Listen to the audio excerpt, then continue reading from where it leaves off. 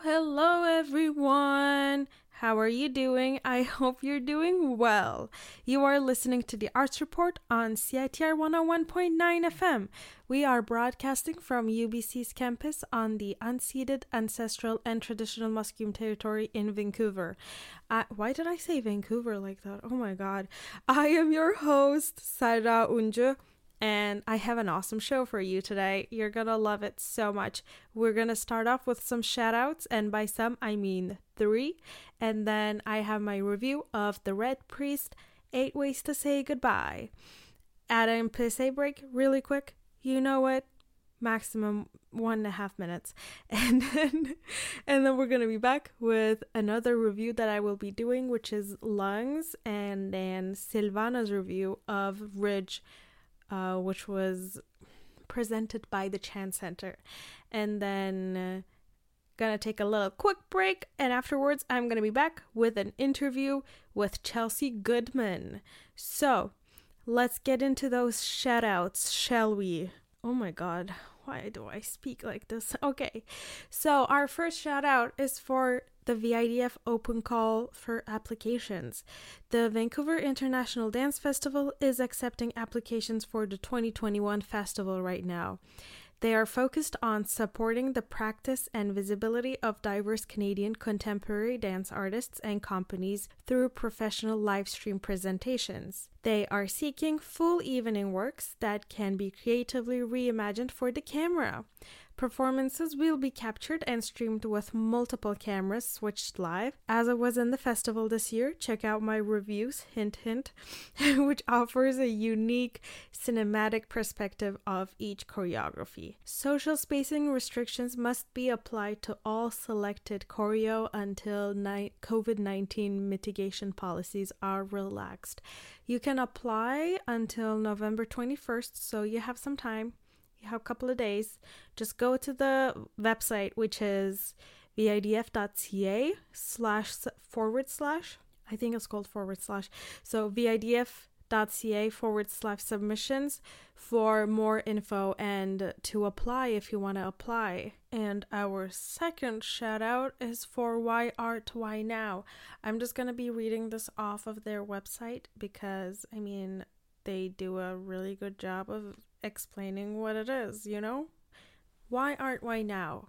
These questions have only become more pertinent as we navigate the many inequities and crises facing our society. We remain optimistic about the potential for arts and culture to help both in healing long-standing wounds and in building an equitable future. How can we use art, culture, and creativity to shape a better world? Co-presented with SFU Woodward's cultural programs, Why Art, Why Now is a pair of online conversations between artists and experts to untangle how we as artists can best unlock our potential to revitalize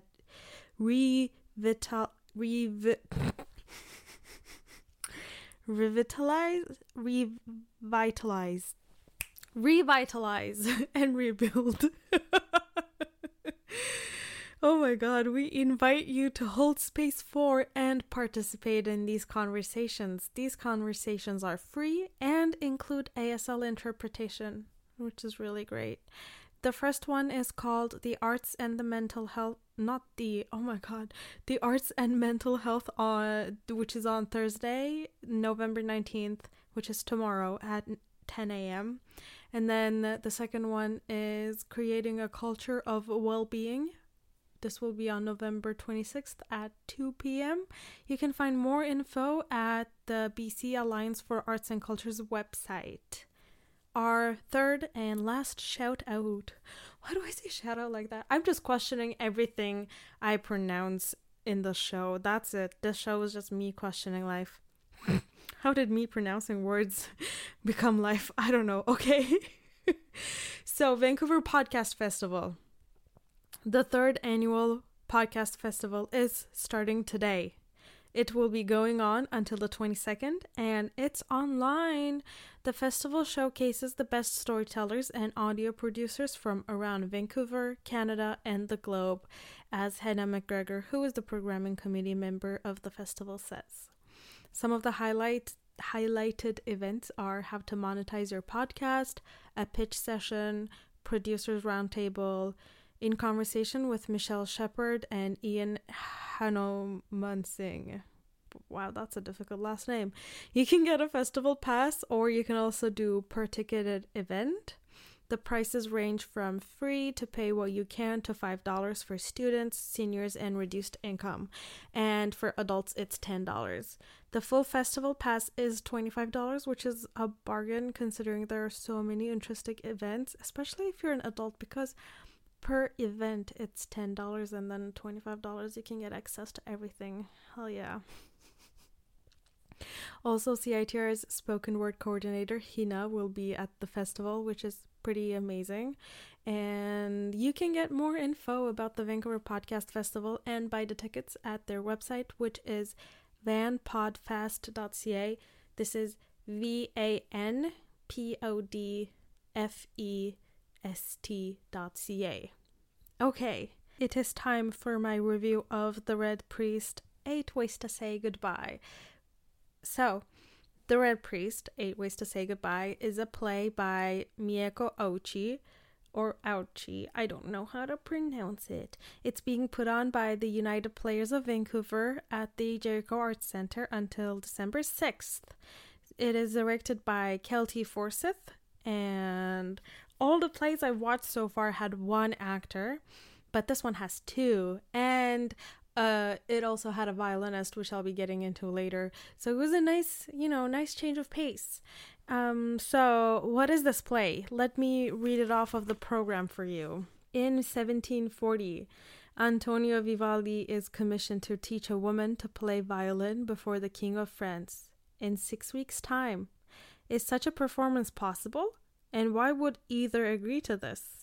In this lush and resonant play by Canadian Mieko Ouchi, the challenges of teaching and the beauty of music are laid bare.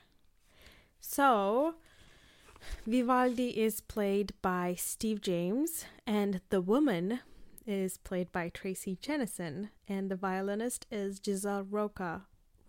Again, I don't know how to pronounce it. I am a little annoyed that the woman character doesn't have a name. She's just woman, but I guess let's not get into that right now. That's the playwright. That's on the playwright, not on the United Players of Vancouver.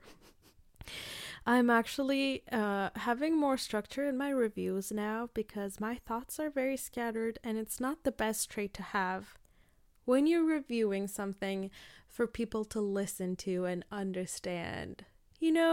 So I'm gonna start with the set and the lighting and the costumes a little, and then move on to the actors / the play as a whole. So first of all, the set, it was really pretty. There was a sheet behind the what is it called, like the set itself, I guess, behind the stage. And behind the sheet was the violinist Giselle, and she was lit up, so we were able to see her when she was playing the violin, which reminded me of Frontera, actually. If you don't know what I'm talking about, Frontera was a multimedium, I think that's what you can call it, dance show. It included live music and pretty awesome lighting, and the band Fly Pan Am was behind a sheet curtain on stage, just like it was / is in this play. If you want to, you can listen to my interview and review about Frontera from January 29th and February 5th. It's all on the website, CITR's website. Okay, going back to the play. I found it pretty great to be able to see Giselle because it added the live music aspect, which I was not expecting. I did not expect there to be actual violin playing, just because, it's about Vivaldi and Vivaldi teaching the violin. So that was amazing. It was also very interesting to see the woman. I hate calling her the woman. She needs a name. Okay, the woman. quote unquote played the violin. But, you know, it was actually Giselle playing. They were standing in front of each other. Giselle was behind a sheet, and then the woman was on stage. They were both playing the violin, and you could see their arms moving at the same time in the same directions. I feel like Tracy Jennison, who plays the woman, practiced with Giselle probably, which is a great detail that I really appreciated. Besides the sheet, the set was pretty standard, you know, and by standard I don't mean like okay, this, if I say it, I feel bad for saying it, but like it wasn't like anything extravagant, it wasn't anything extra. It was very well crafted. My friend and I, we really inspected it before the show started, and we were like, is it painted wood? Is like, did they get it as a wood, or is that something else? We were like trying to figure out what everything is. Okay, so moving on to the lighting. The lighting was pretty well done. There were some different colors used, which is always great in conveying the emotions that the characters might be feeling, or the tension of the scene, you know. Basically, it's another way to tell the audience what they should be feeling, or what the characters are feeling. We specifically enjoyed the one scene where the light was green. Also, oh my god, when Giselle was playing the violin with the woman, she was lit in such a way that it gave the feeling that it gave the sensation of them being the same person, which was pretty great. And also, I do want to mention that the lighting designer was Jacob Wan. I think Jacob did a pretty good job with the lighting, because, you know, it did its job, and especially with lighting Giselle from the back. I thought that was pretty well done. Good job. The costumes were, again, very well done, I think.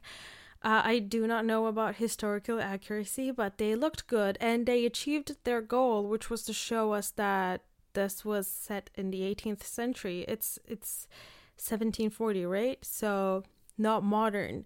And the costume designer, Catherine E. Carr, I think, did a good job with what she was supposed to do. Also, I kept staring. I can't stop thinking about this.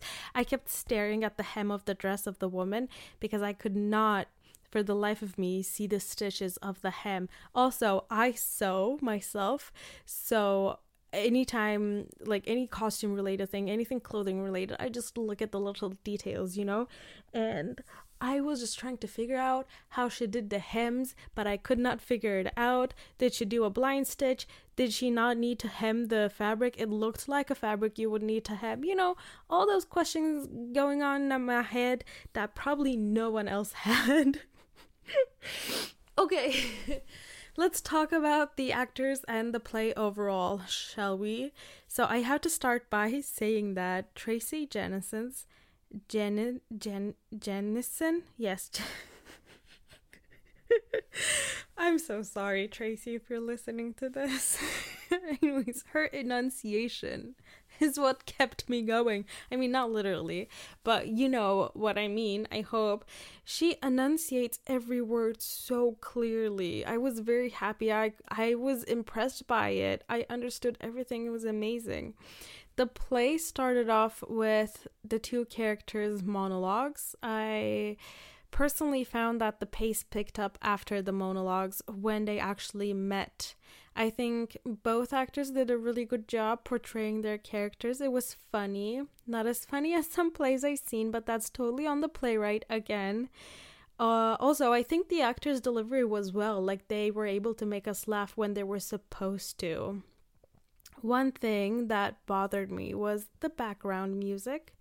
There was Vivaldi playing, of course, but I found it to be louder than it should be, and I was distracted.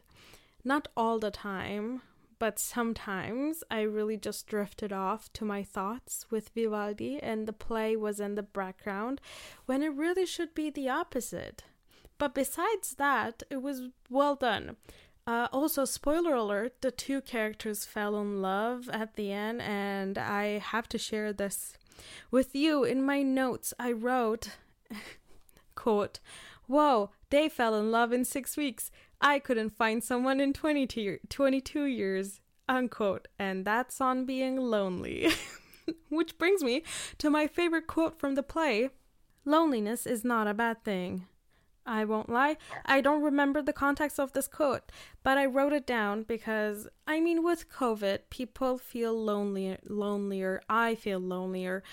Everyone, we're all suffering from the same thing. And even though it feels pretty bad, it's not really such a bad thing to be alone. But, so yeah, overall, The Red Priest, 8 Ways to Say Goodbye. By the way, the reason I say 8 Ways to Say Goodbye, like, different from The Red Priest, is because it's in parentheses. I should have mentioned this in the beginning. I'm so sorry. So The Red Priest, parentheses, 8 Ways to Say Goodbye, was overall a good play. I'm not gonna lie to you, it was better than the last play I saw at the Jericho Arts Center. So because of the last one, I was pretty hesitant to see this one. But at the same time, the one before that was good. So I'm like, you know what? One good, one bad. This one, I'm sure will be good. I'm sure the one that I saw before this, I thought wasn't that good. Maybe it was just that night. You know, you don't know. Actors have their bad nights too. But, okay. So, if you want to see 2 people and a violinist on stage, if you miss live theater, I would say check it out. It is at the Jericho Arts Center until December 2nd. Wait, December 2nd? I feel like in the beginning I said December 6th. Give me a second. Oh my god. Let's check. December 6th. December 6th, yes. It's running until December 6th. If you feel like this is something you could be interested in, I would say go see it. Support your local artists and art centers. They really need it, especially because of COVID. Things have been shutting down, plays have been canceled or delayed, and we're all really using art, you know, to cope. What do you think the Netflix movies you're watching are? Like cinema is art. And it's not just cinema. You're listening to music, you're reading books, you're listening to podcasts. Hopefully you're watching theater, even if it's not live. Oh, talking about live and not live theater, this this production,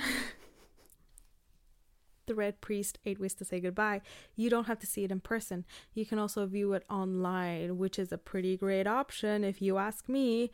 Also, the Arts Club is doing this too. I've done 2 reviews of the Arts Club's season so far, which are the 2 plays that they had / are having right now. And even though I saw them in person, because I was comfortable enough with going to the theater, of course, I always wear my mask, and both in the Arts Club and at the Jericho Arts Center, there's social distancing. And even though, like, even if you don't feel comfortable with going out, that doesn't mean that you can't see theater, because they are offering online viewing tickets, and they are cheaper than the normal tickets, as one would assume. So, check it out. Watch theater, man. Okay, we're gonna go into a quick ad and PSA break, and then we will be back. Discorder Magazine has been supporting local music for over 30 years. Thanks to the long-term support of the Rickshaw Theater, Discorder lives.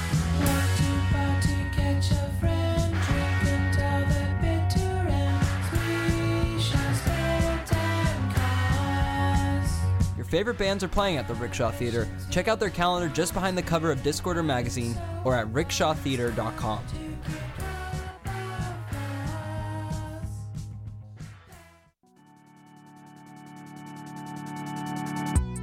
If you are sick and have contracted COVID-19, the BC Centre for Disease Control recommends staying home from work, school, and away from other public places.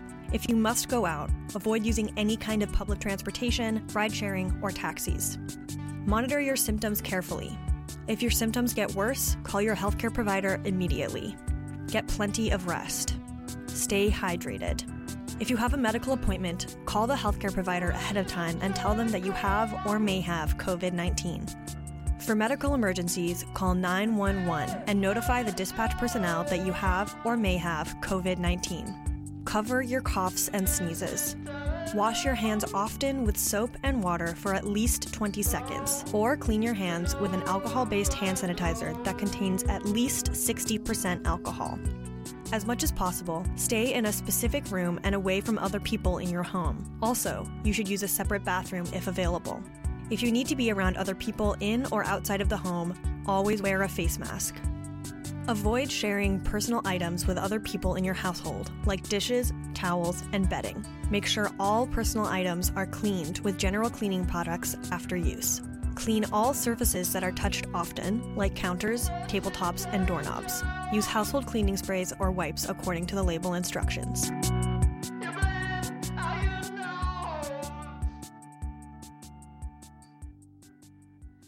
Hi, I'm back. We're back. So if you are just now tuning in, this is the Arts Report on CITR 101.9 FM. Hello, welcome. My name's Sarah. So up next, we have my review of Lungs and then Silvana's review of Ridge. So let's start, shall we?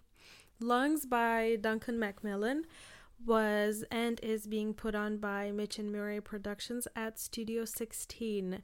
It follows two characters who are trying to decide if they should have a baby and their struggles, and when I say struggles, I mean it, along the way. That just got really serious there. The director is Michael Scholar Jr., who I actually interviewed about this play, and he does a much better job explaining what Lungs is all about. So I'd say go check out that episode. It's in last week's episode. Again, on CITR website, just search up Arts Report and you will see all of our podcasted episodes. So the cast is actually a couple. There are two people. They're married, Kate Craven and Aaron Craven, which is pretty great considering they are already their own social bubble, so it's very COVID friendly. And also this play has an intense plot, so I feel like it might have been harder for them to relate with the characters, or play alongside someone else who might have gone through who might not have gone through a familiar situation. And by a familiar situation, I mean the dilemma of whether or not to have a baby. So, okay, again, I shall start with the lighting and the set and then move on to the actors / the play itself. So, the set was just a stand / a table. I don't really know what it was. Oops. They used it as a car, a bed, and I don't remember the rest. I don't remember what else they used it as, but basically it served multiple purposes. The lighting was, and the sounds were very well done. There was a black sheet separating the tech people with the audience and the stage, so I'm really curious as to how they did it. Did they feed the lighting and the sound person, who are, by the way, Cheng Yan-boon and Rick Kolhan, respectively, what was going on stage, or did these two just have amazing take rehearsals with the cast and were able to conduct the lights and the sounds simply by listening? An answer that I might never know, Either way, both were very well done, and as Michael Scholar Jr. mentioned, the sounds in the play weren't to indicate the place or the time they're in, because there are around 60 scenes. I think 60 or more, I don't know, but around 60 scenes, and almost all of them were in different settings. And thinking about that, imagine how much of a nightmare it would have been to have full on props and a set with so many different settings. Also, I said different times because the play follows these two in the span of basically a lifetime. And I say lifetime because one of them dies. Spoiler alert. Oh, oops. I should have put the spoiler alert before. I'm sorry. So there was use of heartbeat and breathing sounds. It was a great use, I think. Not too much, not too little. Also, I have definitely mentioned this before, but I think it's a great addition and a great choice to have the actors breathe on purpose. I know it sounds weird. I do. But it's not. I promise you. Also, besides the actors, the breathing sounds were actually like, sounds coming from the speakers. Okay. Also, talking about breathing. In the beginning, there was a stress on the word breathe.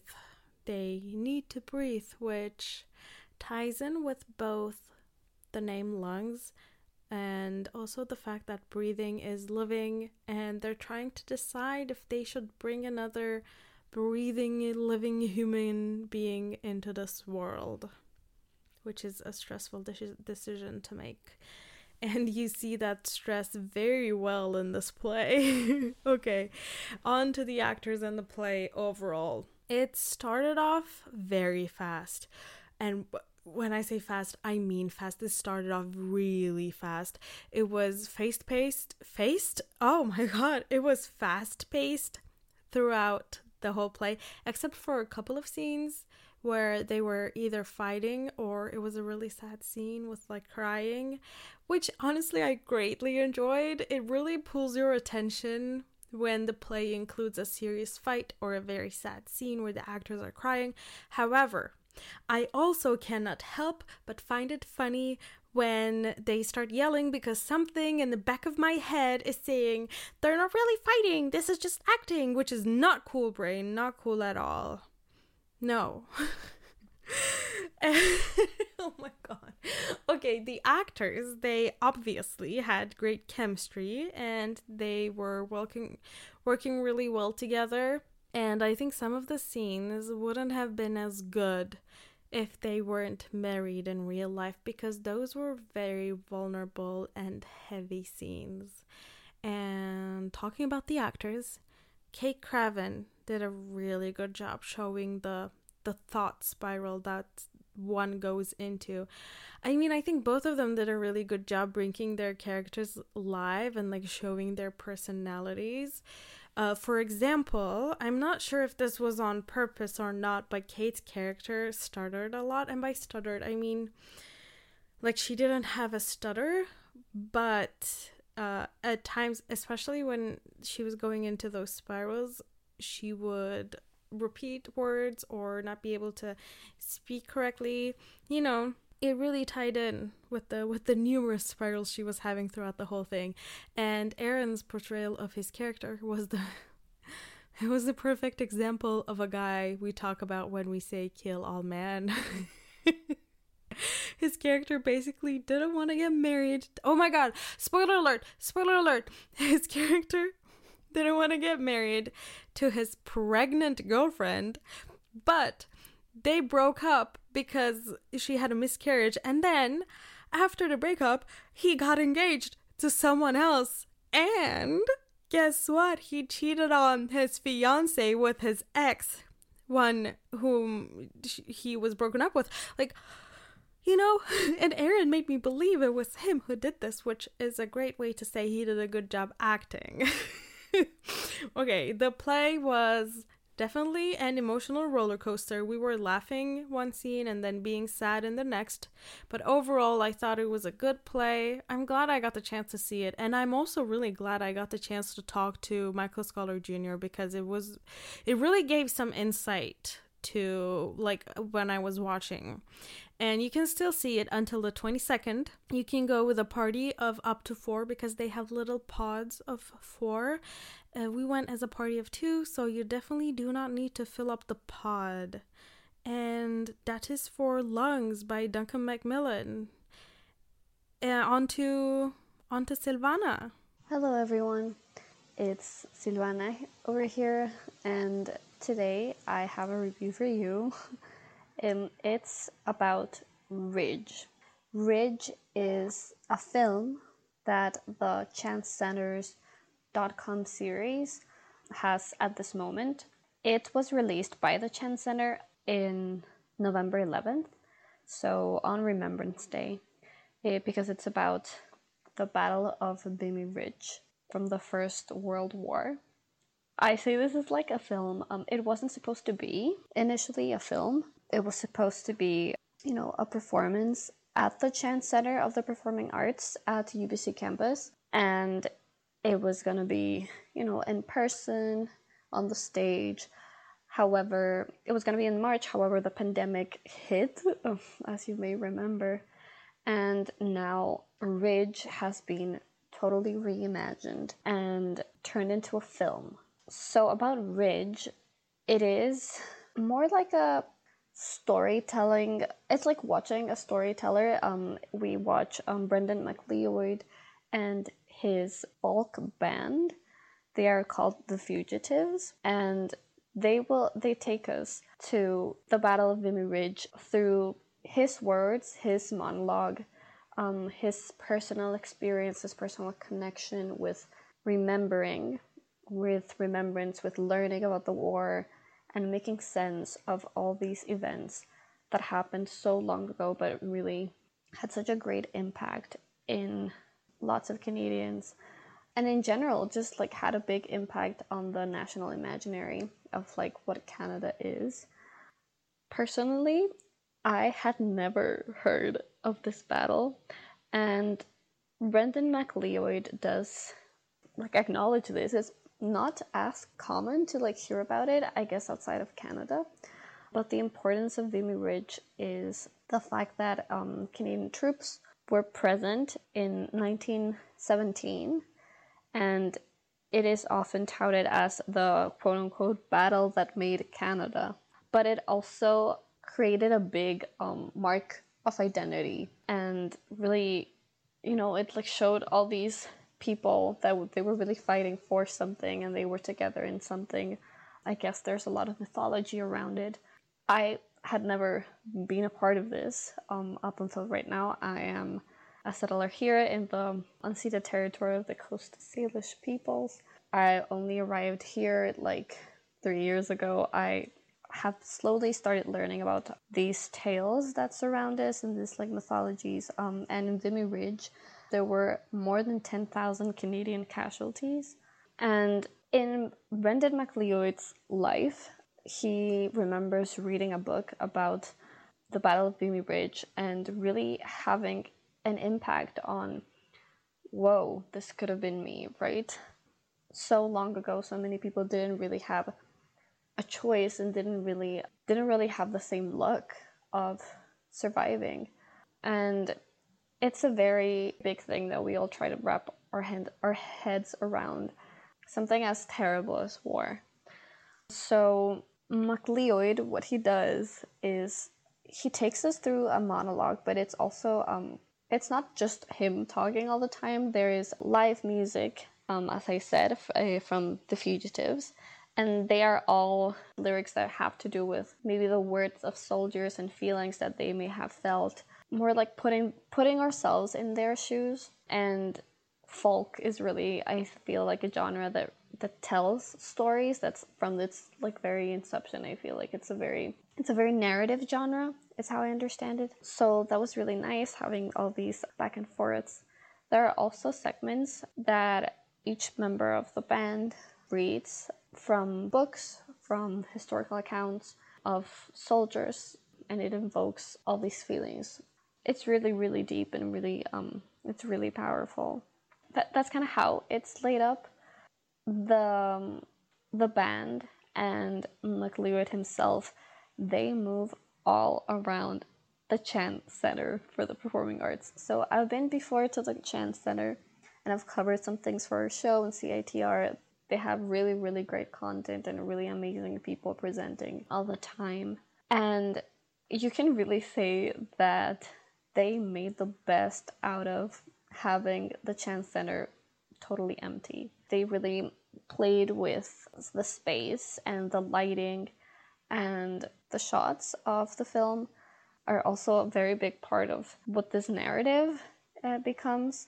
So the film itself was directed by Mike Southworth, and there were some really, really cool choices from the very beginning.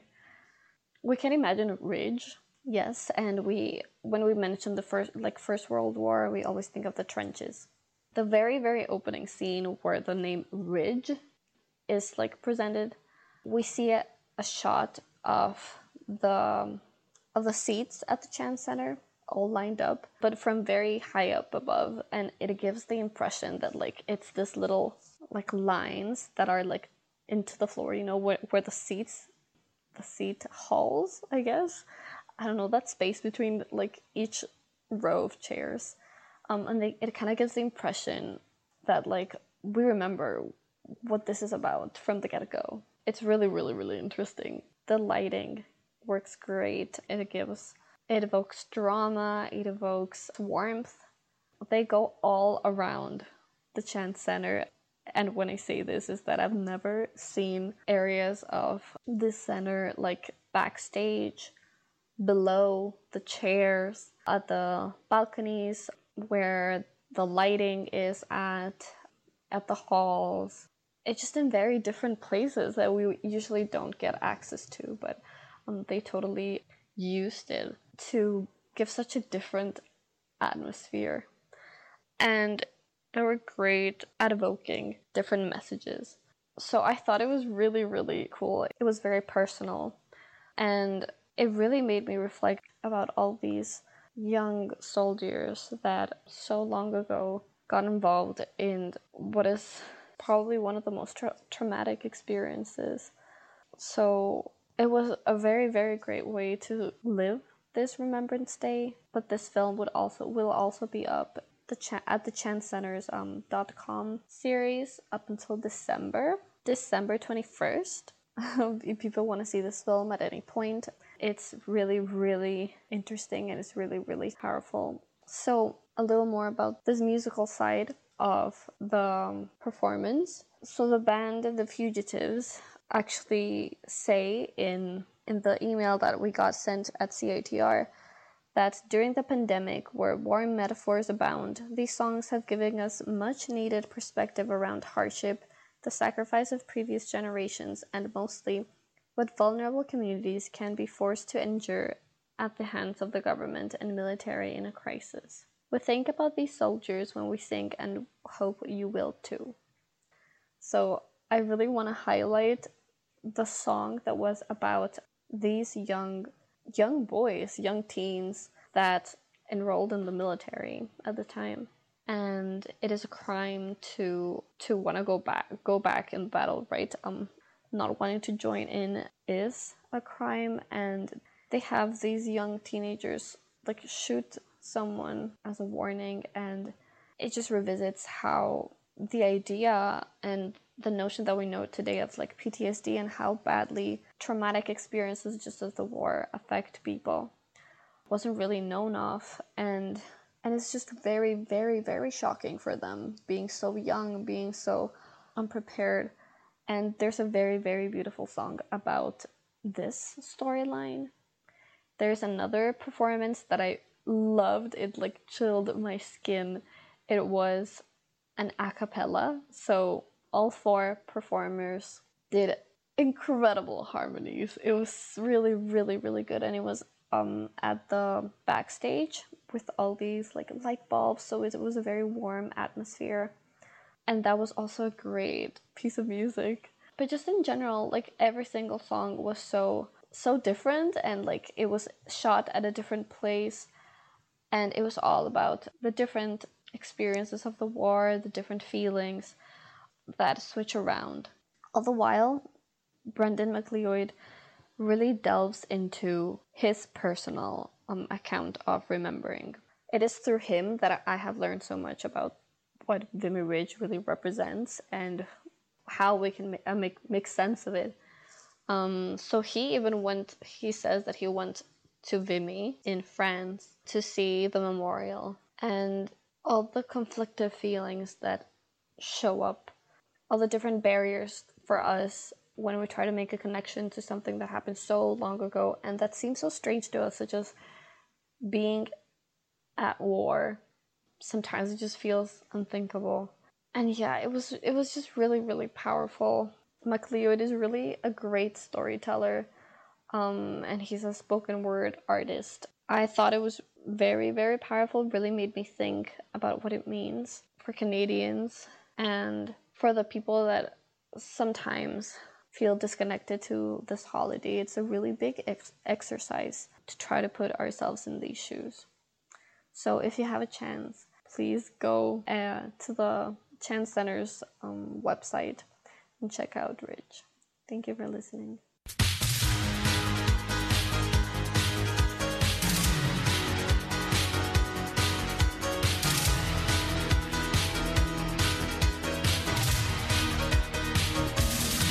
Queer FM Vancouver Reloaded, playing your favorite tunes and mouth-humping your ear holes full of voice talk. Yeah, we do that.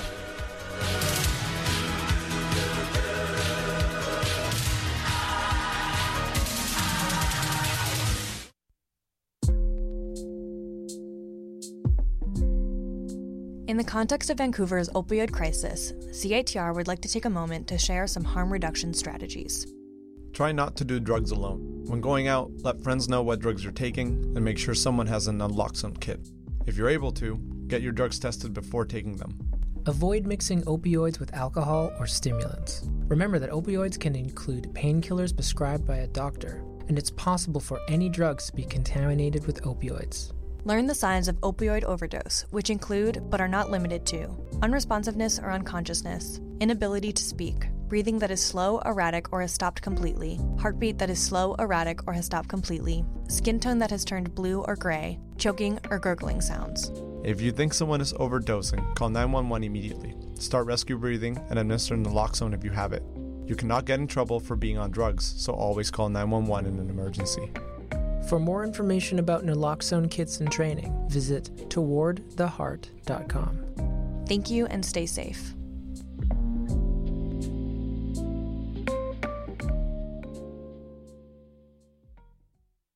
Hey y'all, welcome back. So before we get into the interview really quick, I have to say that at some point she does say shit. So just,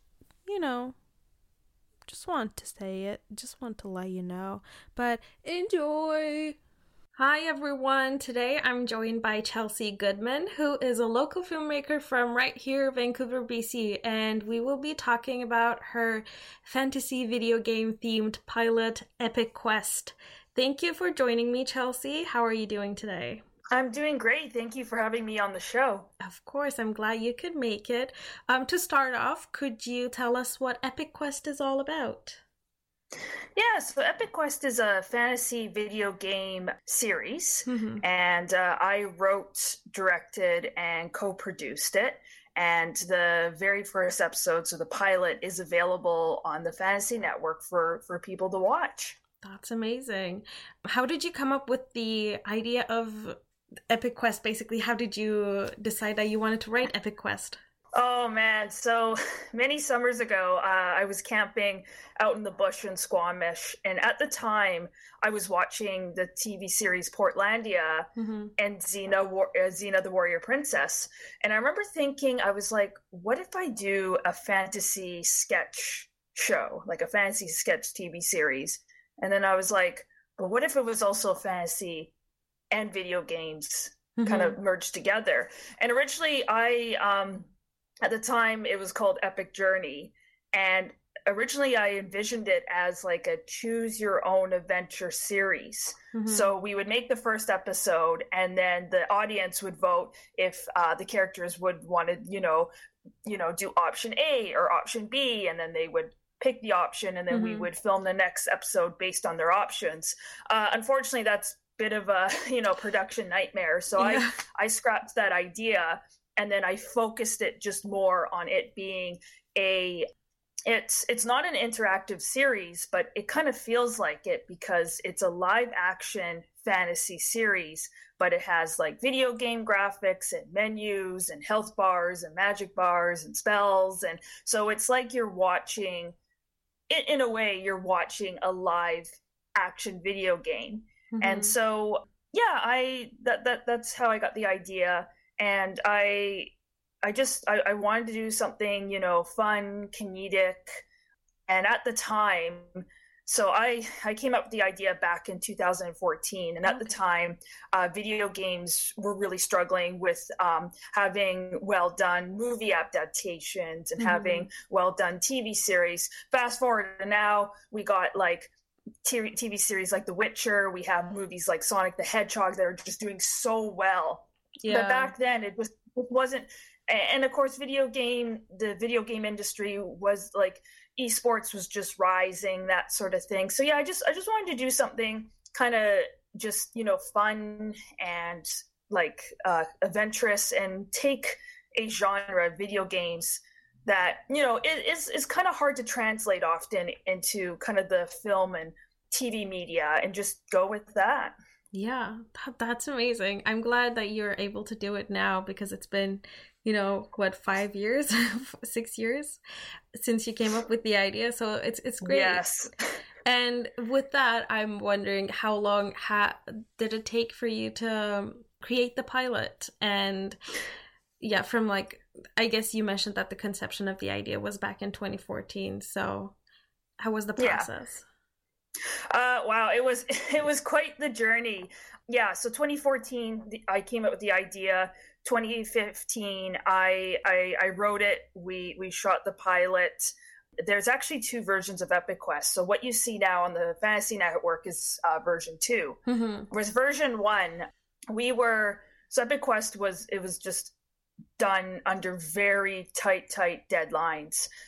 We only had like, a month of post-production. Everything was kind of rushed. So when we finished version 1, my producer Jeff and I, we just weren't happy with it. So we decided to get it re-edited, which is what you see in version 2. And pretty much it took like another year for version 2 to be edited, simply because my entire post-production team, and even myself, we had day jobs. And so we can only work on Epic Quest on evenings and weekends. And of course, there were times where, neither of us had time to work on it. So unfortunately, it just kind of, sat there. Yeah. But it was finally version 2 was done in 2018. And from there, I took the pilot and I entered it into a bunch of film festivals. We'll talk about that later. But Epic Quest, it was definitely a long process. What really got us was the fact, like, all the visual effects and the video game graphics, that is what really ate up our time, because unfortunately, and we've learned our lesson, but when we were filming, we didn't have a visual effects supervisor on set to help us and show us how to properly set up the shot, or what was going to work and what was not going to work. So unfortunately, like many filmmakers, we were fixing a couple of things in post, which was kind of a nightmare. But I had such an amazing post-production team.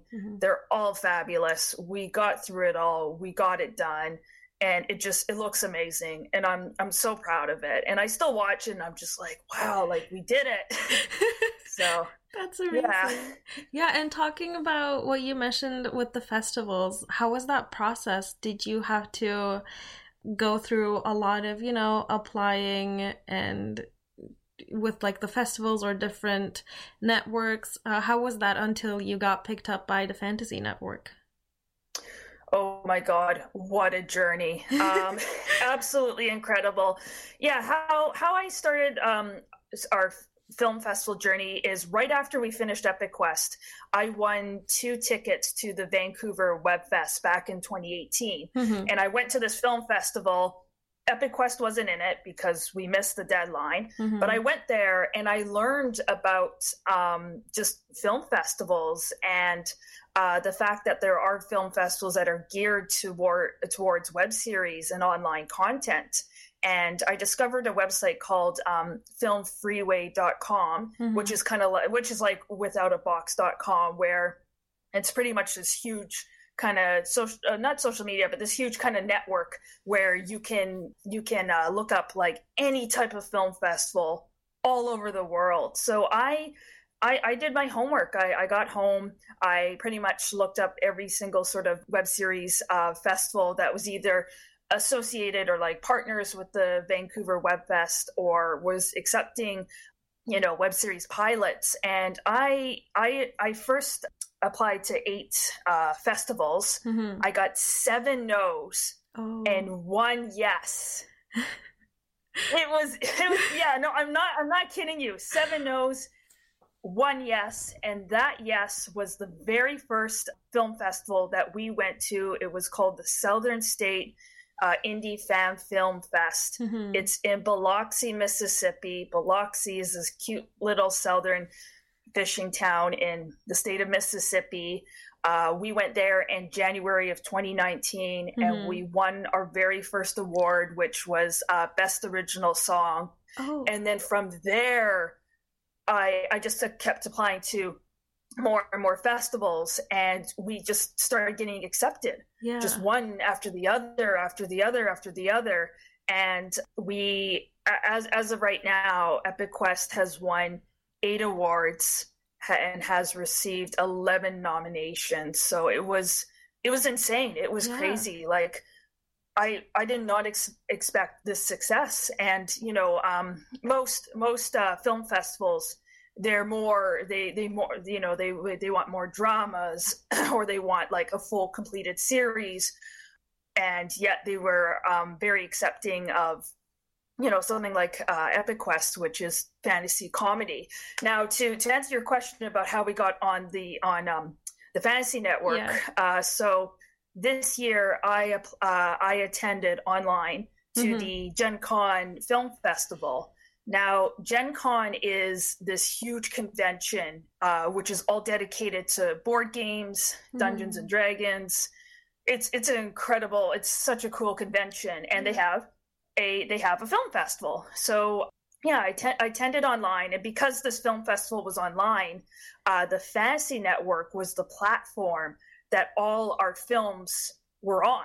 So pretty much audiences could watch all our stuff on the Fantasy Network, and then of course attend or watch our seminars and panels online and such. So when this festival was going on, I was doing so much promoting on our social media. Like literally every single day I would post about like this panel and what this happened, this and that, and I always tagged the Fantasy Network in all my posts. And they pretty much, when the festival ended, they personally contacted me and were like, hey, we really like Epic Quest. Do you want to be on the Fantasy Network? And we were just like, oh my God, right? Like, just like, of course. Yeah. And it was just, oh my God, it was just such a blessing in disguise, because, we, like, the Fantasy Network is pretty much it's like the Netflix, but for fantasy mm-hmm. and sci-fi TV shows and series. It's all online, and it's so like creative, like creator driven. So they really support their creators. Like we get paid in royalties for viewership.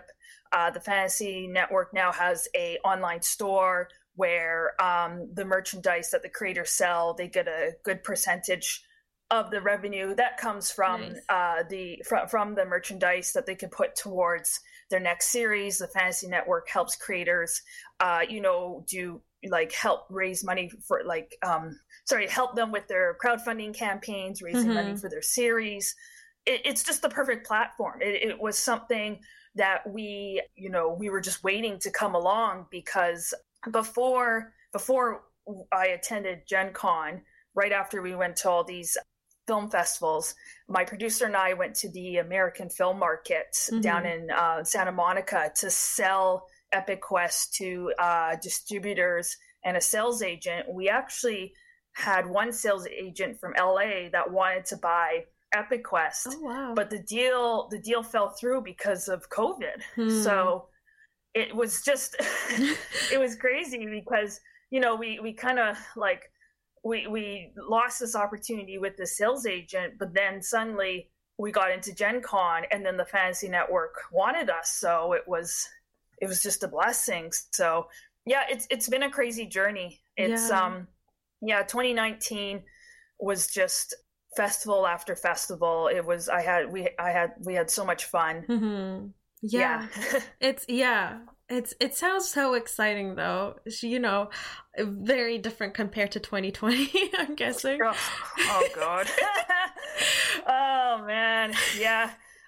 One thing to come out of 2020 is, especially when we all went into lockdown, is my producer and I had time to sit down and rewrite, because the first season of Epic Quest is going to be 6 episodes, so we have time to actually sit down and write the 6 episodes and focus on everything. Yeah. But also now being on the Fantasy Network, we now have time to like currently we're getting our website built, we're getting merchandise made, now we can finally run our social media. We have more time to do that sort of kind of behind the scenes stuff. But yeah, like the actual like in real life events and traveling and stuff, it's been tough. And we do plan to film season 1 in summer of 2021, and we hope we can safely. It's hard to say at this point, but that's kind of our focus right now. But yeah, one thing to come out of 2020 is kind of the demand for content, especially streaming content, because so many more people are at home, more people are watching, things online or through streaming services. A lot of as we know, a lot of movie theaters aren't open, or they are, but like no new movies are out right now. So more and more people are, enjoying online content, and what a great time to be on something like the Fantasy Network. Yeah, it's wonderful. And from your crazy journey back before COVID happened, what do you think was the most challenging part for you? Just like the whole entire journey? Overall. Just overall. I would say, oh boy, I would have to say filming Epic Quest itself and post-production. So Epic Quest was filmed in 3 days with 1 day of pickup. Oh, wow. And the pilot was made, its budget was $3,000. We made the whole thing on, for $3,000. And the fact that this pilot had stunts and fight coordinating and costumes and lots of makeup and labyrinth sets and all that. Trying to do that within 3 days with next to no money, with like just hardly any time, it was insane. It was crazy. And as you'll see when people watch the pilot, the scenes that we filmed in the forest, that location it's at Inter River Park in North Vancouver, and where we filmed exactly, we had to haul in all our gear by foot, and that took pretty much a good chunk of our day. So it was oh my God, it was just like fighting a war, like just trying to do all this crazy labyrinth pilot for like no money. I remember, I can't remember who said this to me at the Gen Con Film Festival, but they said, if you don't have, if your film or TV series is filming it is not a crazy shit show, then you're not working hard enough. And I'm like, yes, you're right. Very true. Yeah. But it was, in the end, we got it all. Yeah, definitely the filming of Epic Quest, and then of course post was a bit of a nightmare, just because we were working with like graphics and visual effects. And another thing is we filmed Epic Quest in March, which was like, as we all know, is like you have like 3 different seasons in 1 day. So unfortunately, a lot of the outdoor lighting in the pilot, it just wasn't consistent. 1 minute it would be, sunny, it'd be cloudy, it'd be rainy, back to sunny, back to cloudy, back to rainy. So, a lot of just the coloring and such just wasn't matched up. And thankfully I had an amazing color corrector to fix all of that. But, we were essentially battling the elements. So yeah, definitely that. And then the film festivals themselves, just making sure to have all your promotional material ready, all your kind of because often festivals will want like a trailer from you or like a nomination clip, or they want like bios or pictures or blurbs or like, copies of your poster sort of thing. Just getting that all ready. I'm also a graphic designer, so I design all our promotional material, most of our online stuff. So that helps for sure. And so just getting ready for that. But yeah, I think just making the pilot itself, it was definitely the biggest hurdle. I mean, I look back and like doing it again, which we will, like we learned from our mistakes. We know what to do next time, how to be ready, definitely have a bigger budget, a bigger crew, just be more ready, and yeah, that sort of thing. Yeah, hopefully the shooting of the season in the summer will be less challenging. And yes, for sure.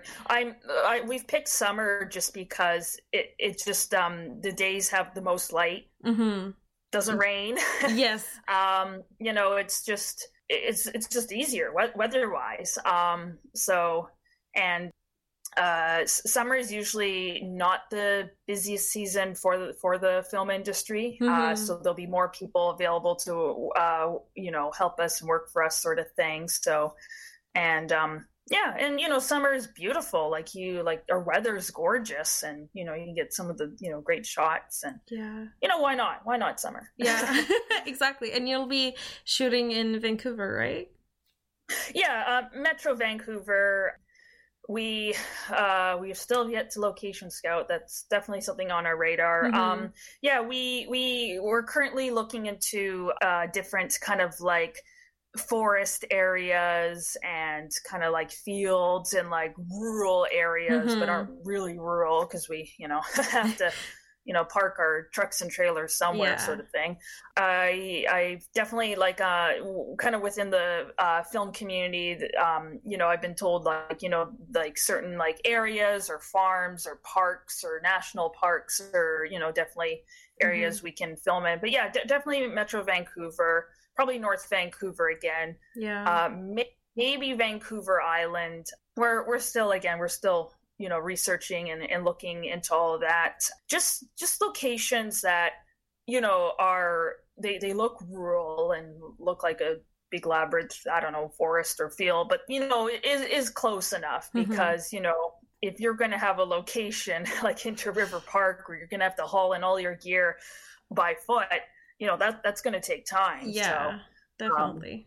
For sure. And so finally, I want to know what you would say to the audience to give them the final nudge they need to go watch the pilot on the Fantasy Network's website.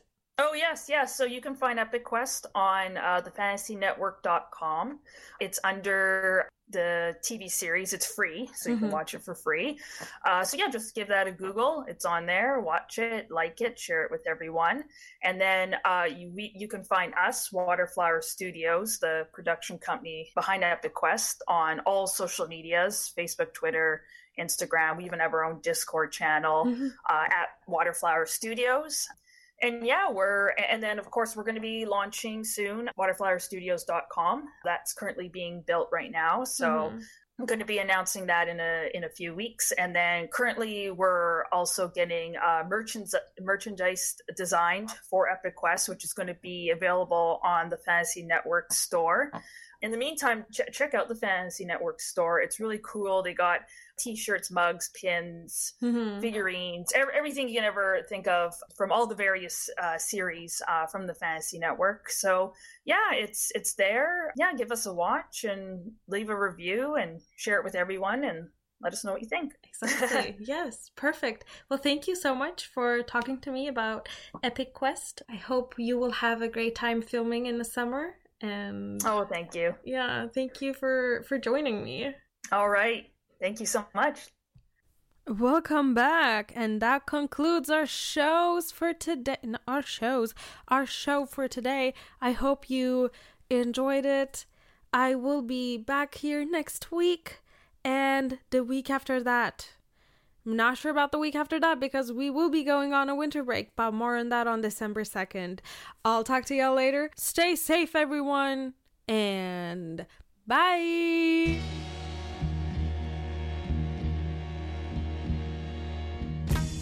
CITR